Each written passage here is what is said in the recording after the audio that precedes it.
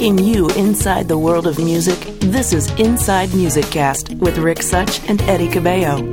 On this episode, Inside Music Cast welcomes Shem Von Schreck. Welcome to Inside Music Cast, the podcast that sheds new light on the world of music. That means that we peel back the obvious and let you see music from the inside out. I'm Eddie Cabello. And I'm Rick Such. Hi, everyone, and welcome to another edition of Inside Music Cast.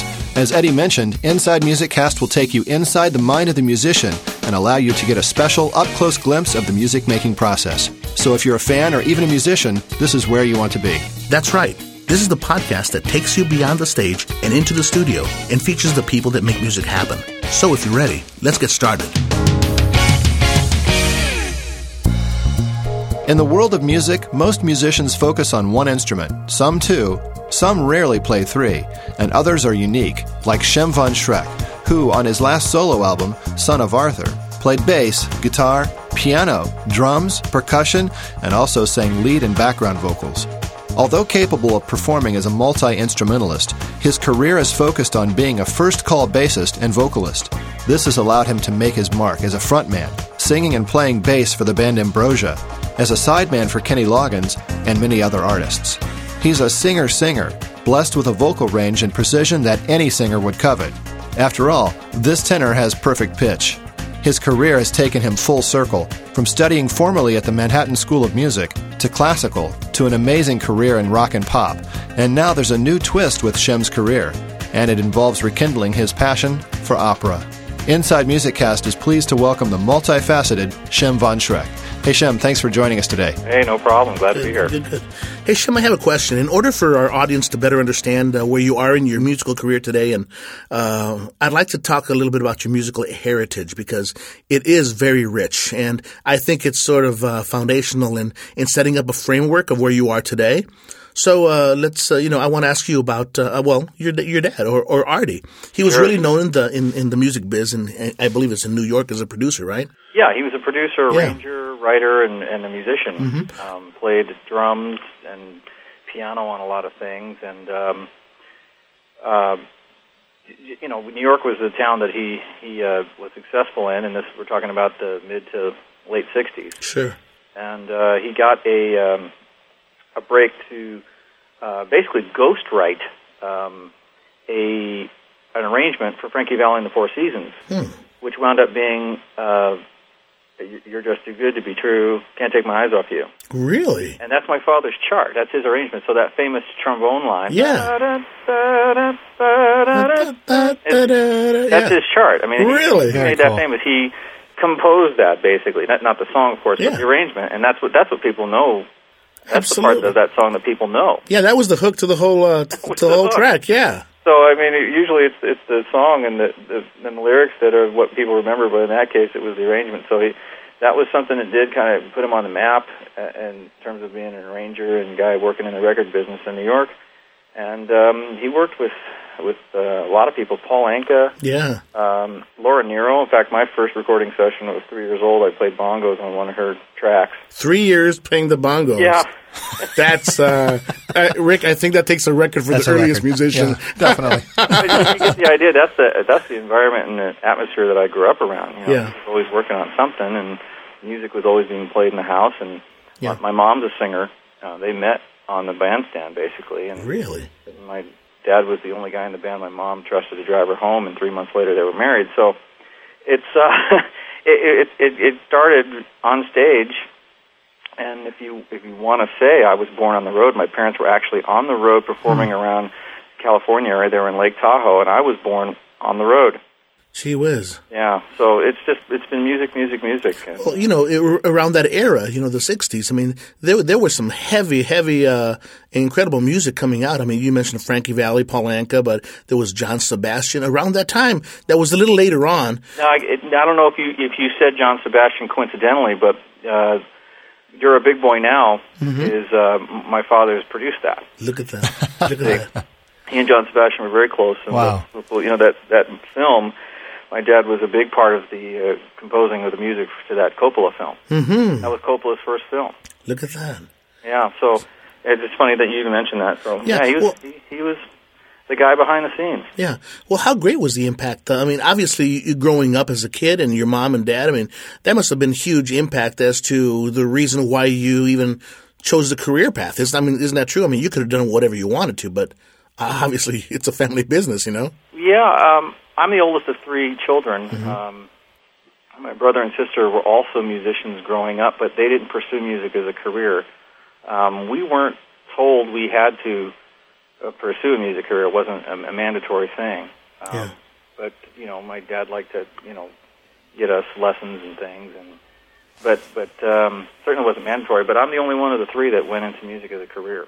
When you think back to what you do remember about, some of those sessions when you were a kid watching your father, do you recall how you felt about what you were hearing and what you were experiencing? You were just a kid at the time. Yeah, I was probably between the age of 2 and 4.5 was that period for me. And I remember, I just remembered loving to talk to the different musicians on the breaks. My dad used to sit me in a chair outside in the studio. And, they did horns and strings and rhythm section all at the same time in those days. And I just remember sitting in the chair and watching the whole process, watching him conduct it, count it off, saying, no, take another one, all that stuff. And that's just what you know when you don't know anything else. Right. As a kid, you think everybody does this. Well, they do, don't they? It's a big eye-opener when I went to first grade and saying to kids, you go to the recording studios with your dad? What? But to answer your question, I just gobbled all that up. I just remember loving being there, watching the whole process, and I don't remember getting fidgety and getting bored and like, are we almost done yet, Dad? It was never that. Right. It was just, this is what you did, and I enjoyed it. And my dad would used to say, okay, red light's on, go sit in the chair, be quiet. And that's what you did. Yeah, it's funny. Yeah. Well, jumping ahead a few years, you picked up the bass at the age of 12, is that right? Mm-hmm. And this was after learning to play drums and piano. Right. What was it that attracted you to the bass ultimately over, the drums and piano? Mm-hmm. Well, my dad's dad was a drummer. He's a drummer. I'm a drummer. My brother was a drummer. So it was just drum world around, and my poor mother having to have 3 drum sets in the house all going at once. And you decided not enough to have one drum set going. But my dad said somebody in the family has to play something else. Well, you needed to complete the rhythm section. So he bought a Fender Mustang bass from a session musician in New York, a bass player named Chet Amsterdam. And he bought this little bass, and it was for my brother to play. And he picked it up, played it, but it just didn't click. I don't think the interest was there. So it just used to sit against the wall, and for fun, I just would pick it up and play it, and it just came real natural. I was playing Teen Town from Weather Report after 6 months. Holy cow! Wow. It just happened, and it just fell into my hands that way. But even still, I considered myself a drummer first, and it wasn't until years, and we're talking years later, when I moved to L.A. in '89, I saw that there was a market for a strong singing bass player. I said, these are the guys that are going to work. Right. These are the guys that are needed. There's 1 million drummers in this town, and let's do something where you've got something a little more unique. And that's when I really feel like I became a bass player, even though I was doing sessions for my dad in New York at age 16, 17 on bass in the recording studios. I remember doing one session as a bass player, and Omar Hakim was the drummer. Really? Wow. And then another time I played drums when Marcus Miller was the bass player. I was 18. I think he was 21, 22. Jeez. So, but yeah, I became a bass player just because it was an economic thing. Right. But I did love it. I really just gravitated to it. Did you begin picking up the bass and just, you could hear the music or whatever. You can hear the bass lines. Tell me a little bit about. Did you have formal training in that as an acoustic bass player, or have you always primarily been an electric bassist? I went to the Manhattan School of Music in New York, and my major was composition. Gotcha. But I wanted to play in the orchestra as well, so I labeled myself as a bass minor. as far as my major was composition and a bass minor. Really? And I wasn't really taking the bass as seriously, but I did want to play in the Philharmonia Orchestra that we had there. Mm-hmm. And did take some lessons from Orrin O'Brien, who's currently, I think she's the principal bassist now at the New York Philharmonic. Oh. So yeah, that was a great experience there. But again, in those days, we're talking age 18, 19, 20. I didn't consider myself a bass player, but I wanted to play in the orchestra, so I played acoustic bass in the orchestra there. Right. So your early influences, I mean, you had, you liked Emerson, Lake and Palmer, Steely Dan, Chick Corea, all, the jazz stuff, Herbie, but you also had that one unique blend of liking the operas of Wagner. I mean, just, tell us a little about the blend and how it all sort of came together. I mean, because, the classical meets rock. I mean, how did that work out? It really comes back to my father. Yeah. There were so many different music styles being brought into the house. But he was listening to all kinds of things. Mm-hmm. And not just what he was working on, but I mean, he became an orchestrator and an arranger because he taught himself by listening and analyzing Wagner scores, orchestral scores. That's how he learned the art of orchestration and how he became a master of it. Mm-hmm. So there's that going on in the house. But he was the type of dad where I guess he saw that there was a love for music in me. So when he bought his first copy of Sgt. Pepper, he bought two, one for me, one for him. And I'm playing it on my little. That's funny. So a record player. So there's George, and he would say, "Hear those arrangements? That's not them. That's George Martin." and he'd talk about that part of it. So it wasn't just, "Hey, I like this song." It was the whole.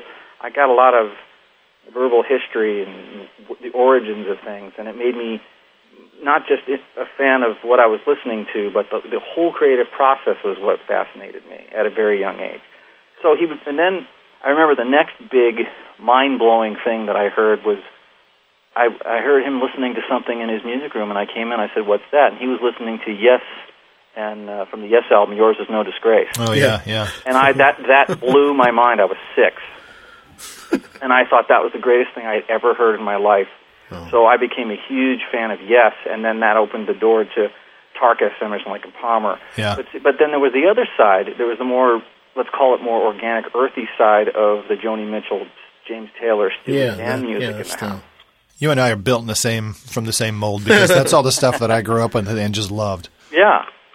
Yeah, but the great thing about it is that I had a father that could break it all down. Right, yeah. And he'd go over to his Hammond organ and he'd play the same chords because he's got the same ears that I have. He can just listen to the chord and play it, and so I got to see what those notes were that Rick Wakeman was playing. Yeah, right. On the B3.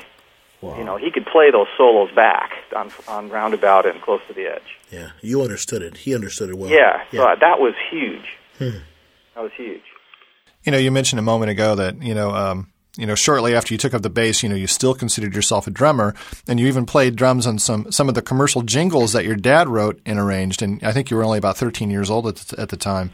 Right. What an amazing opportunity you had to learn and perform professionally at such a young age. Huge. Yeah, it wasn't always to the pleasure of the other musicians, I have to say. I remember doing my first session, and I'm 13. I don't know what the word nepotism means. I never heard of that.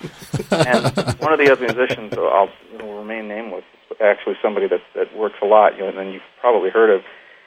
He said, "What's going on here?" When he saw this kid, and he said, "Oh, I guess nepotism does function in the society." And he walked away, kind of like, and I'm like, "What does that mean?" Oh, I didn't understand what that meant. Boy. So I had asked my dad what that meant. He goes, Don't worry about him. But yeah, it was great to do that and a great experience. So the recording process was entered into my life early. Plus, my dad had a recording studio in the house.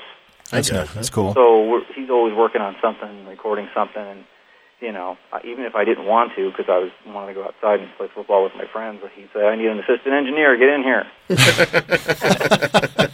I need someone to push that fader because I don't have 3 hands. Well, you've done extensive work with so many artists, and moving ahead a little bit, Steve Perry, Christopher Cross, Ambrosia stuff, but I'd like to talk to you just a little bit about Kenny Loggins, and, tell us how you met up with him and a little bit of the history of playing with him. That's been a really incredible gig and relationship for both of you. Yeah, that was a great opportunity. When did it start? My very good friend, John DeFaria, who is a guitar player, he wrote "Get on Your Feet" for Gloria Estefan, Miami Sound Machine. Was the driving force in Miami Sound Machine at their inception. He, myself, and a drummer friend, Kim Edmondson, did a Police tribute band in L.A., and we played around town for a couple of years, just having fun. And he was subbing for Kenny, for the guitar player that was working, and there was an opportunity where Freddie Washington, who was playing bass for Kenny at the time, was going to be taking a break and moving on to play with, I think he was doing a record for Aaron Neville, and he was going to be out of town and unavailable to do a lot of the 94 Kenny tour. So John recommended me, and I don't think at the time Kenny really was in the mood to go through the whole cattle call audition process. So I just got sent a bunch of tapes and was invited up to Kenny's house to kind of interview / audition for him, which was basically him sitting with an acoustic guitar and me with a bass through a small amp and just singing back and forth. And at the end of that meeting, 6 days later, I was doing a live TV show with Matt Lauer hosting. Before cool. Matt Lauer was Matt Lauer. New York, next thing I know, I'm playing with Kenny. That's great. And a lot through that same year, Freddie Washington was taking time off, so anytime he was busy, I got the call.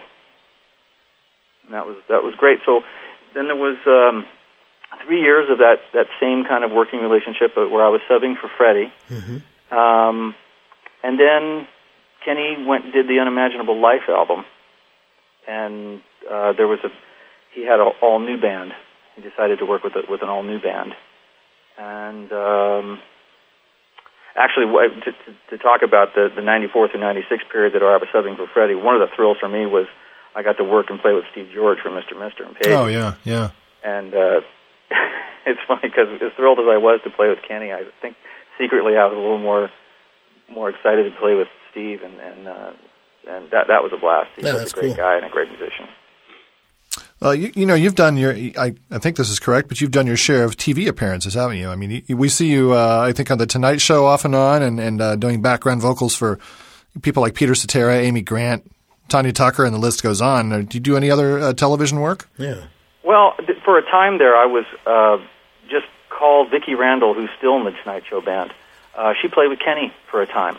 Okay. I think she's on the Live at Grand Canyon DVD. Oh yeah, yeah. Yeah, well, she was a friend, and whenever the Tonight Show actual band would back up the music artist guest for that show, she'd call myself or Talek Olsted to help her sing background vocals if they needed 3-part harmonies and stuff. So that was just a call from Vicki as, a friend saying, hey, let me put a little vocal group together, because, she dominates the vocals on that show, but I think that whole period was the mid 90s when I would get those calls. Yeah. Yeah. There's a guy that I've actually followed his career for since the beginning of his career, really. His name's Rhett Lawrence, and he's the producer that you've worked with. I mean, he's the guy that's behind the Kelly Clarkson's like Miss Independent, and I think even some stuff for Mariah Carey, Vision of Love, and he's worked with Selena and Macy Gray. I noticed that you've worked with him a little bit, right? Yeah, I did. What kind of stuff did you do with Rhett? A very good dear friend of mine, a great singer, a great artist. Her name is Susie Rose. She started as an R&B singer and could equally rival Mariah Carey or Whitney Houston, and she was just an amazing singer. But she fell in love with the band live, and she completely changed her whole direction. And she started working on a alternative record on the heels of Alanis Morissette. Okay, her thing. And she started working with Rhett as a producer on that project. So it was myself and Kurt Biscara on drums that were just at the ground floor of that whole production process, and I follow you. And it was just at Rhett's house. We just worked at it in his place, and they basically just demos.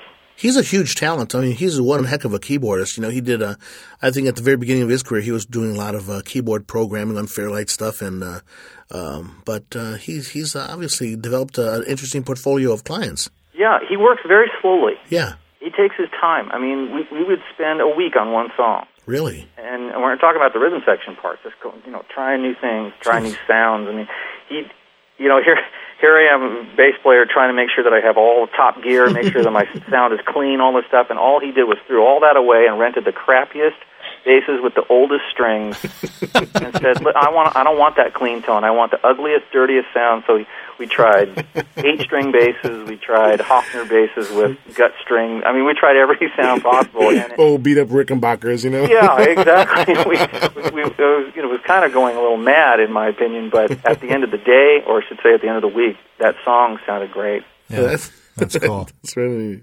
Hey, tell us a little bit about an event that you did with Don Felder from the Eagles. I guess it's a fairly interesting gig, and as you ended up playing with some really interesting people. Yeah, those type of things are great because you never know who's going to be invited to share the stage with you. And Don, who's just somebody I started working with in the last year. He was doing a benefit for Katrina relief. Okay. And I think it was billed as Don Felder and Friends. And the guy's got a lot of friends, from David Foster to Hughley, D.L. Hughley. Am I saying his name right? I don't know. But he was on that show. Alice Cooper was on that show. Stephen Stills. Dennis Quaid came out and played on stage with us with his band. He plays? Yeah, he's got his own band. He plays around. He loves it. Holy cow! Yeah, and Tommy Shaw was there. Jack Blades. So those things are great. I've had opportunities to work in several of those. Invite all your friends, and I'm just lucky enough to play for the artist who's invited to these things. Yeah. Well, talking about playing with a bunch of people, there's actually a place in LA there. It's called Ponchos, and I wanted to address this a little bit because, man, they have a brand new, a MySpace site, and where you can see all the different players who play over there in the evenings at Ponchos, and tell us a little bit about that. You've joined the band a couple of times. Well, there's the phrase ground floor again. I was at the beginning of that. Wow. The band centers around, and has centered around for years now, a guitarist, a singing guitar player who's a monster talent named Jim Garrison. He also has gone by the name of Jimmy Spurgeon, or Little Jimmy, he's an amazing talent. He's a walking jukebox, knows every song, sings great, plays great, and the band is basically revolved around him. And we started a trio down in Newport Beach, and this is back in '97, I'm going to say. And the sax player named Jim Wheeler, who's a great friend, and he actually played on Son of Arthur. He is on your album, yeah. Yeah, he moved the band up to a club in Manhattan Beach called Ponchos, as you said. Yeah. And I went on the road with Tom Jones for a year, and they brought the band up there, and when I came back off the road, I wound up doing for like the next couple of years every Friday and Saturday night that they did. And it's just the choice of music and the selection of music that the band plays every night is just so diverse. And that's the great thing about it. You do everything from Al Green to Ozzy Osbourne in the course of a night. And I was always contributing with the Police songs and the songs from Sting. So between the two of us singing lead vocals, and we had revolving drummers come through, it's just been a great band. And now over the years, it's been a revolving door in all the chairs. Now there's a bunch of different singing bass players that come through the door, and different guitar players, singers come through the door. So it's Jim Wheeler, basically, the guy putting it all together.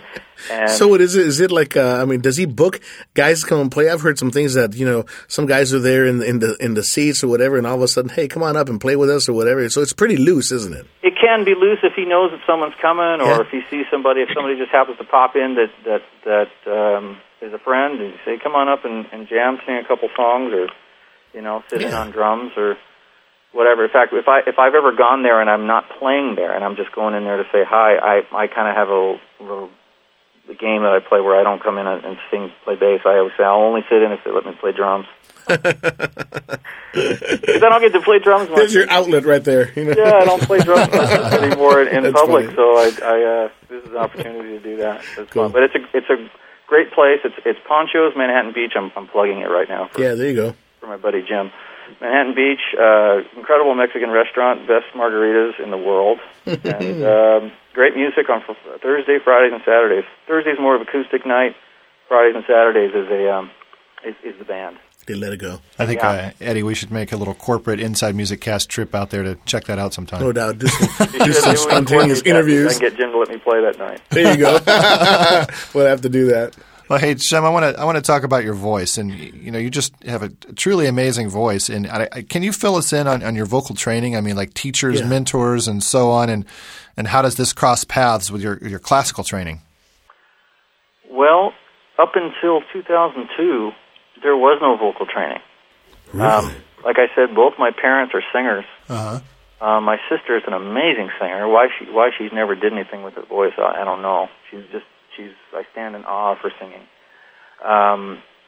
But we all sang, and that's just what you did. You sang, and we performed together as a family. So there was no formal training. I just never sought out I'm not trying to sound arrogant, but I just never sought out the need for vocal training. But moving forward to 2002, when the love and desire to pursue a career in opera came about, I said, well, that's something you can't just do. You've got to get some sort of vocal training, and the most important thing is you have to learn your craft. And just by chance and an act of grace, I stumbled upon a wonderful music program in Torrance, California, with a marvelous teacher named Hedley Nosworthy. That's a great name. I can say that name all day. Hedley Nosworthy. Wow. That's great.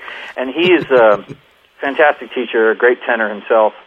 He sang in Europe and Salzburg, and he's just one of those guys that should be much more well known as a teacher than he is. But he's fantastic. He has a book out, an educational book called Simply Singing.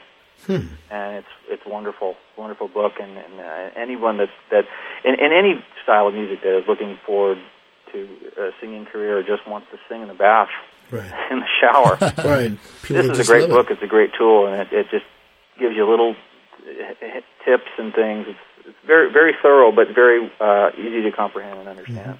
That's where my voice training, actual formal training, started, and pretty late in life, but.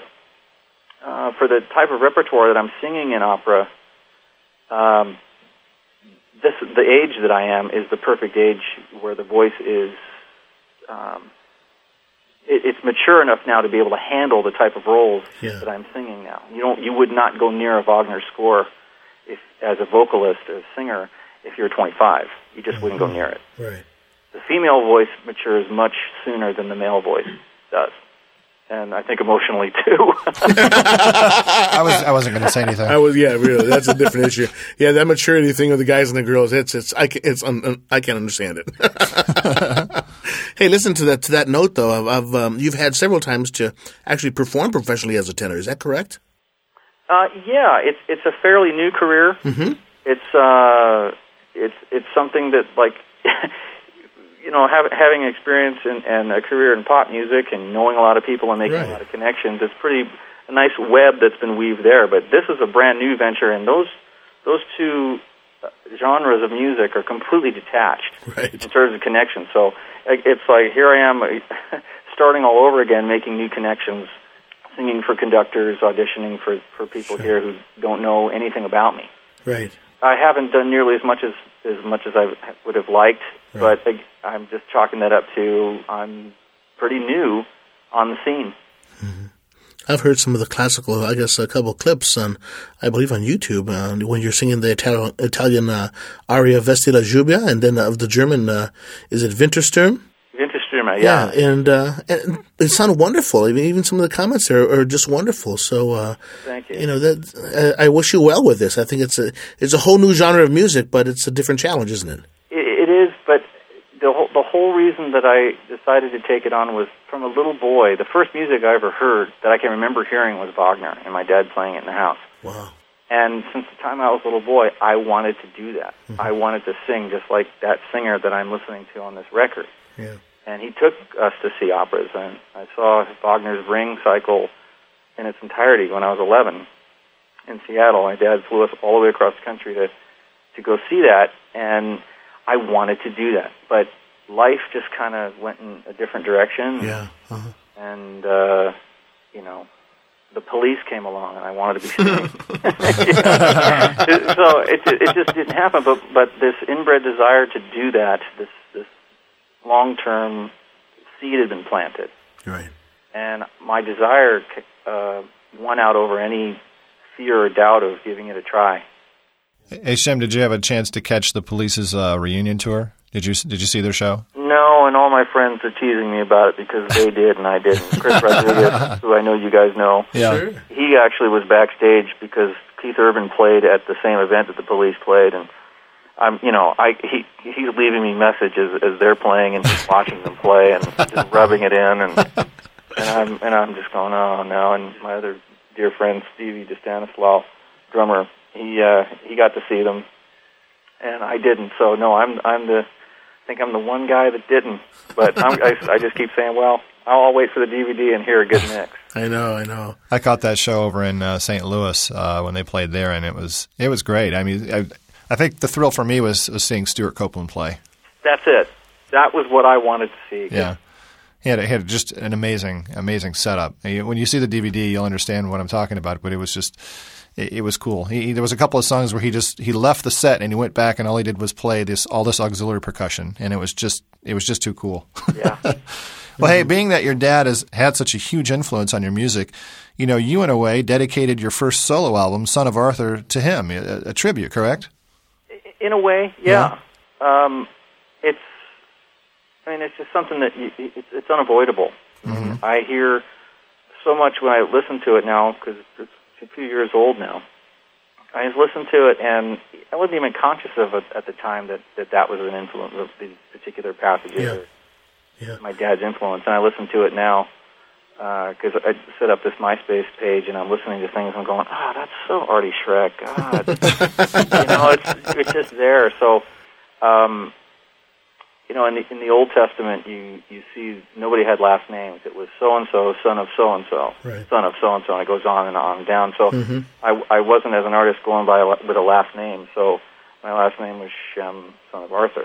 Mm-hmm. And that's kind of how So it's a double meaning because it is heavily influenced by his, wonderful influence on my life and then the biblical reference. Sure.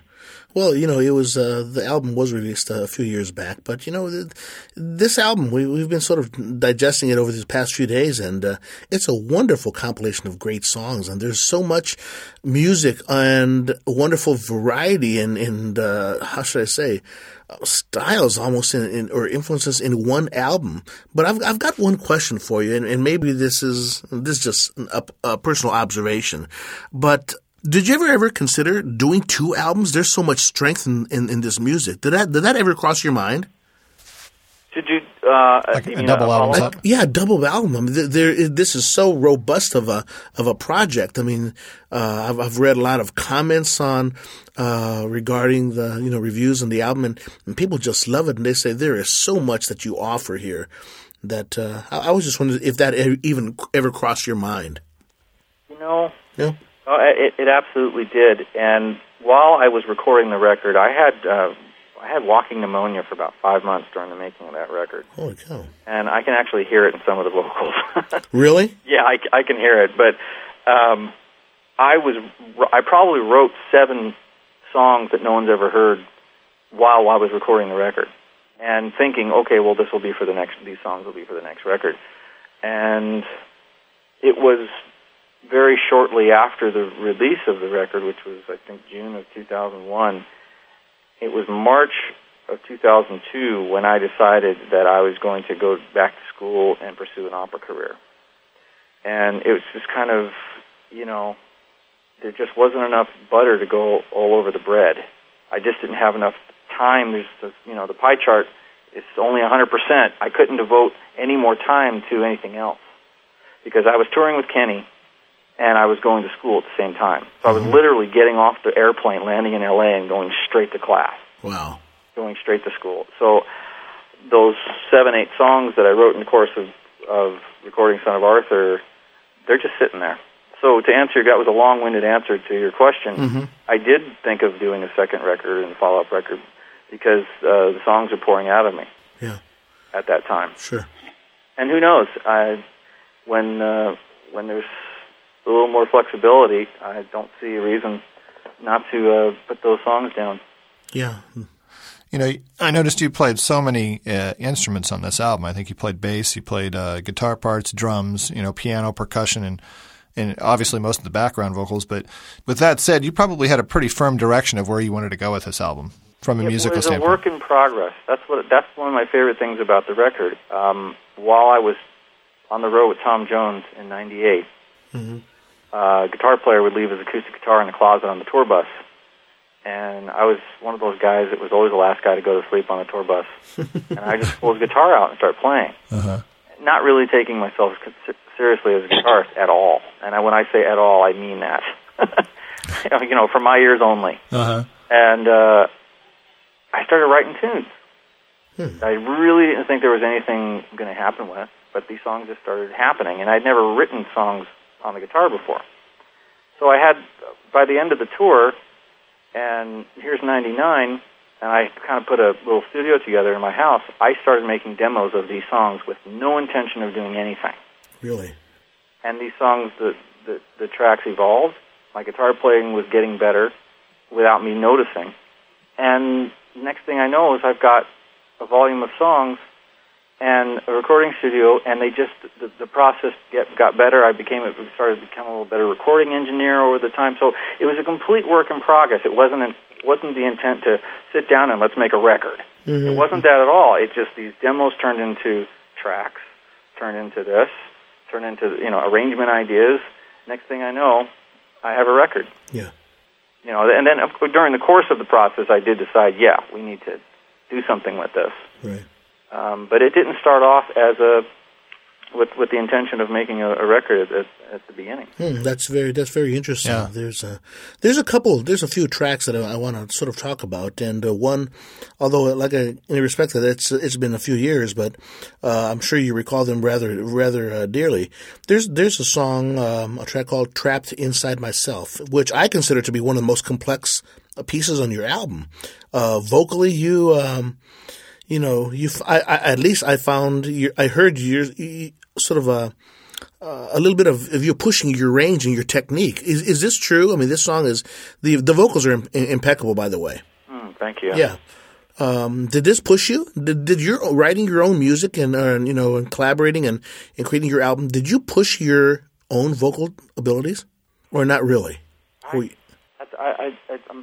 having a hard time answering the question because that song, again, was talking about borrowing someone's guitar in a hotel room. Yeah. I was in Brazil when I wrote that song. That's why the song has kind of a bossa nova idea to it.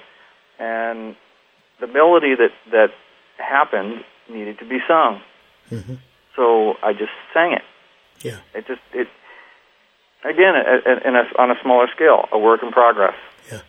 When I did the first demo, which is basically the basic track of what wound up on the record, I just started scatting on the demo because here's this 4-chord progression that goes on through the fade of the song, and I just started scatting over the top of it. And that scat that you hear is the scat that I just messed around. I was messing around. Well, I was sort of joking with that's at the end of the record. Oh yeah. When I say "side myself," right, from is the scat that I was just messing around with, and that's the demo. Yeah. Me and Rick were listening at that scat at the very end, and I'm like, man, I mean, you were having fun. It was improvisational, and I sort of snuck it like, gee whiz, what a show off. This guy can sing so well. He has to scat like this all the way to the end. I'm like, wish I could scat like that. But it was a very interesting a cut. I mean, it had a lot of freedom within that track, But that was really cool. Speaking of this song, Trapped Inside Myself, let's go ahead and let our listeners in on what this thing sounds like, Eddie. Shem's been kind enough to allow us to play this here on Inside Music Cast. So without further ado, this is Shem Von Schreck's song, Trapped Inside Myself, from his album Son of Arthur. It's a love like never before, one that I would be a villain to explore. For a week of time she's touched the earth, but whatever she touches will go on and last for all eternity. To her, the world is so large, I can't explain it, but to me she is the world. She is yet to learn the ways of love, but no one has shown me about it. I guess I owe my life. Someone took the time to tell me, live your life to the fullest. You're free to roam the earth, but I'm here and trapped inside myself. I've been waiting most of my life for this moment to live the life I've always wanted to live. I am, but I don't know. Standing still, it keeps my soul in prison with my tortured heart, and I've been sentenced here perhaps for life, and there's no way to tell if there's redemption for the hard time I will serve the man in her life.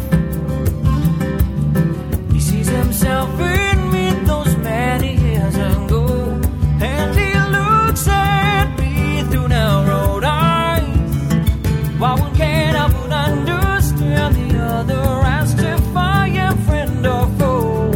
Oh, someone took the time to tell me, live your life to the fullest. You're free to roam the earth, but I'm here and trapped inside myself. Someone took the time to tell me, make the most of what you find. It's yours to harvest, but it's here and trapped inside myself. I'm now aware that I may never taste the fruits, and may never live the life I wanted to live.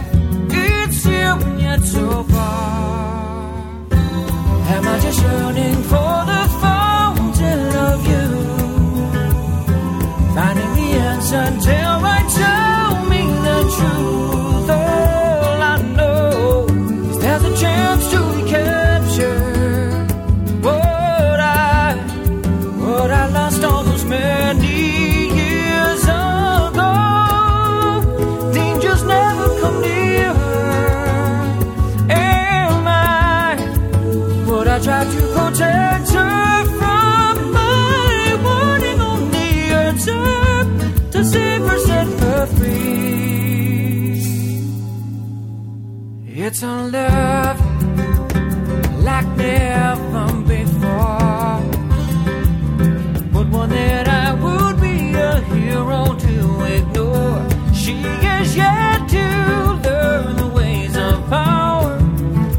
Will she ever understand the reach in her dominion over me? Someone took the time to tell me, live your life to the fullest. You're free to roam the earth, but I'm here and trapped inside myself. Someone took the time to tell me, make the most of what you find. It's yours to harvest, but it's here and trapped inside myself. Someone took the time to tell me, live your life to the fullest. You're free to roam the earth, but I'm here and trapped inside myself.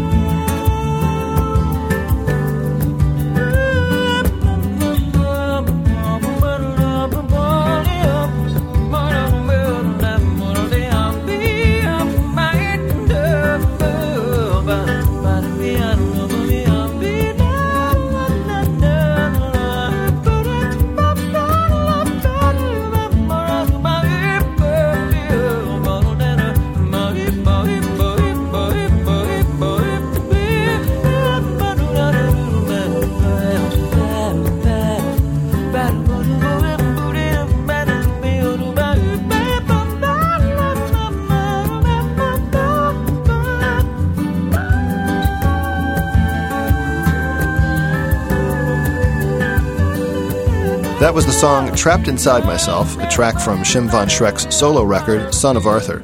Hey, Shem, thanks for allowing our listeners to have a little taste of one of your tracks there. I'm sure they appreciate that. My pleasure. Another track that I'd like to just mention is Someone I've Never Been, which is more of a it almost reminded me a little bit of a couple of Paul Williams tracks, like Evergreen or so forth. But you chose, my question is directed more towards the bass selection. You chose a fretless bass.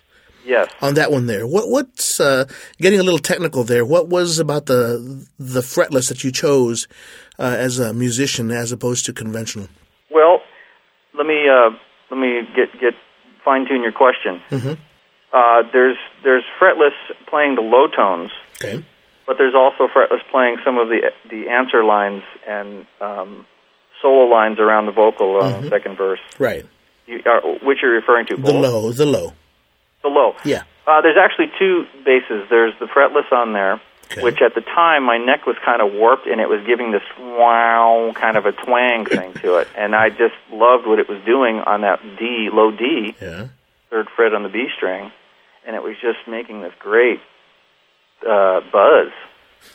So I loved the character that it was giving me, and also I've got my upright and I'm bowling it as well on some of those crescendos at the end of the A section. Mm-hmm. So yeah, the fretless. So again, kind of the Rhett Lawrence mentality. The bass is having a problem. Good, let's record it. And it went down that way, huh? And it went down that way, yeah.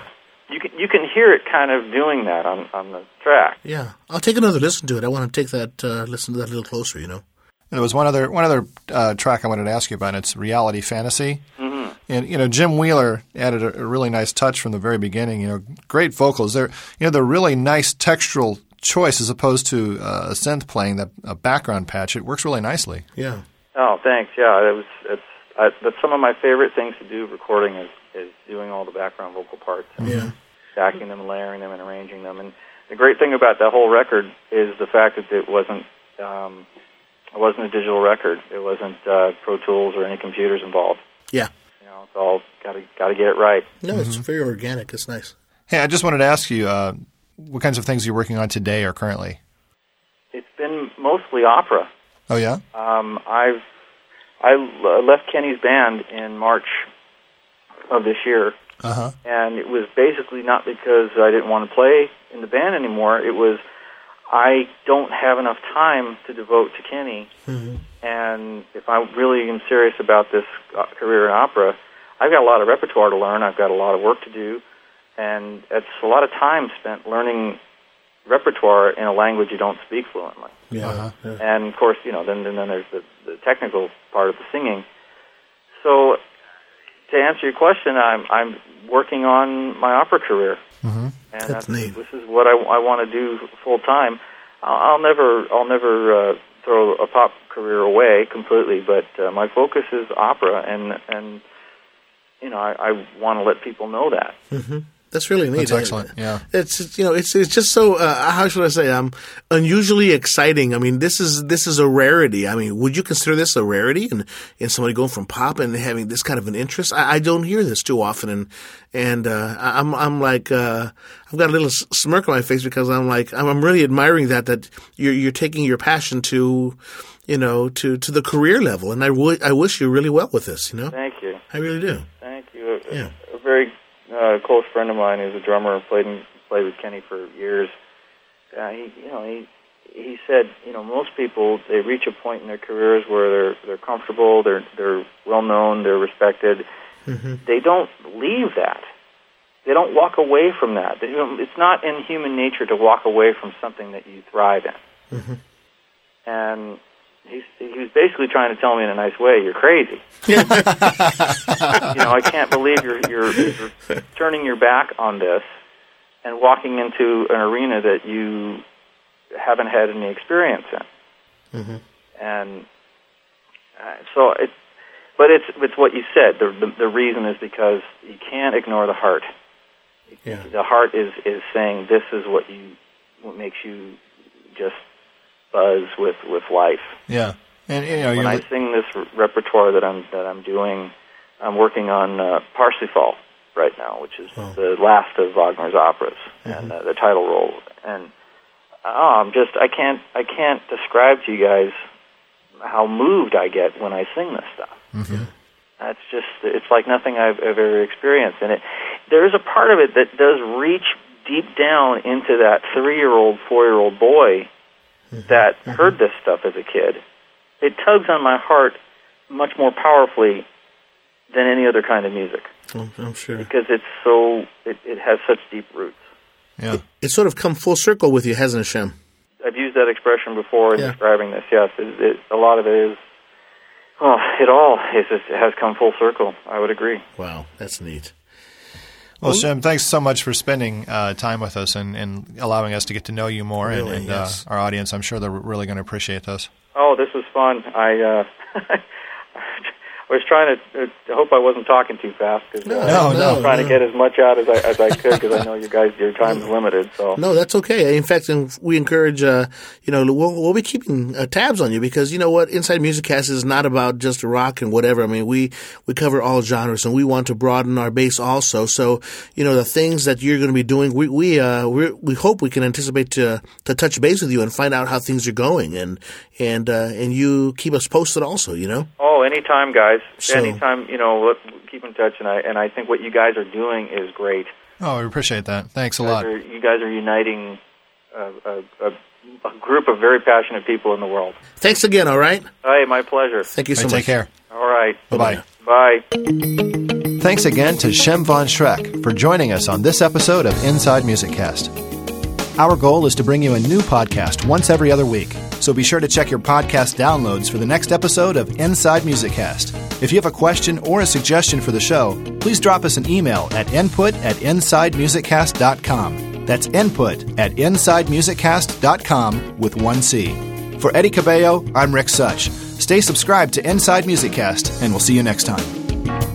Thanks for downloading Inside Music Cast, the podcast devoted to the musicians, fans, and the people who make the music business happen. Your subscription is appreciated, so be sure to check your podcatcher for our next episode. You can also visit InsideMusicCast.com for additional content. If you'd like to contact us via email, the address is input@InsideMusicCast.com.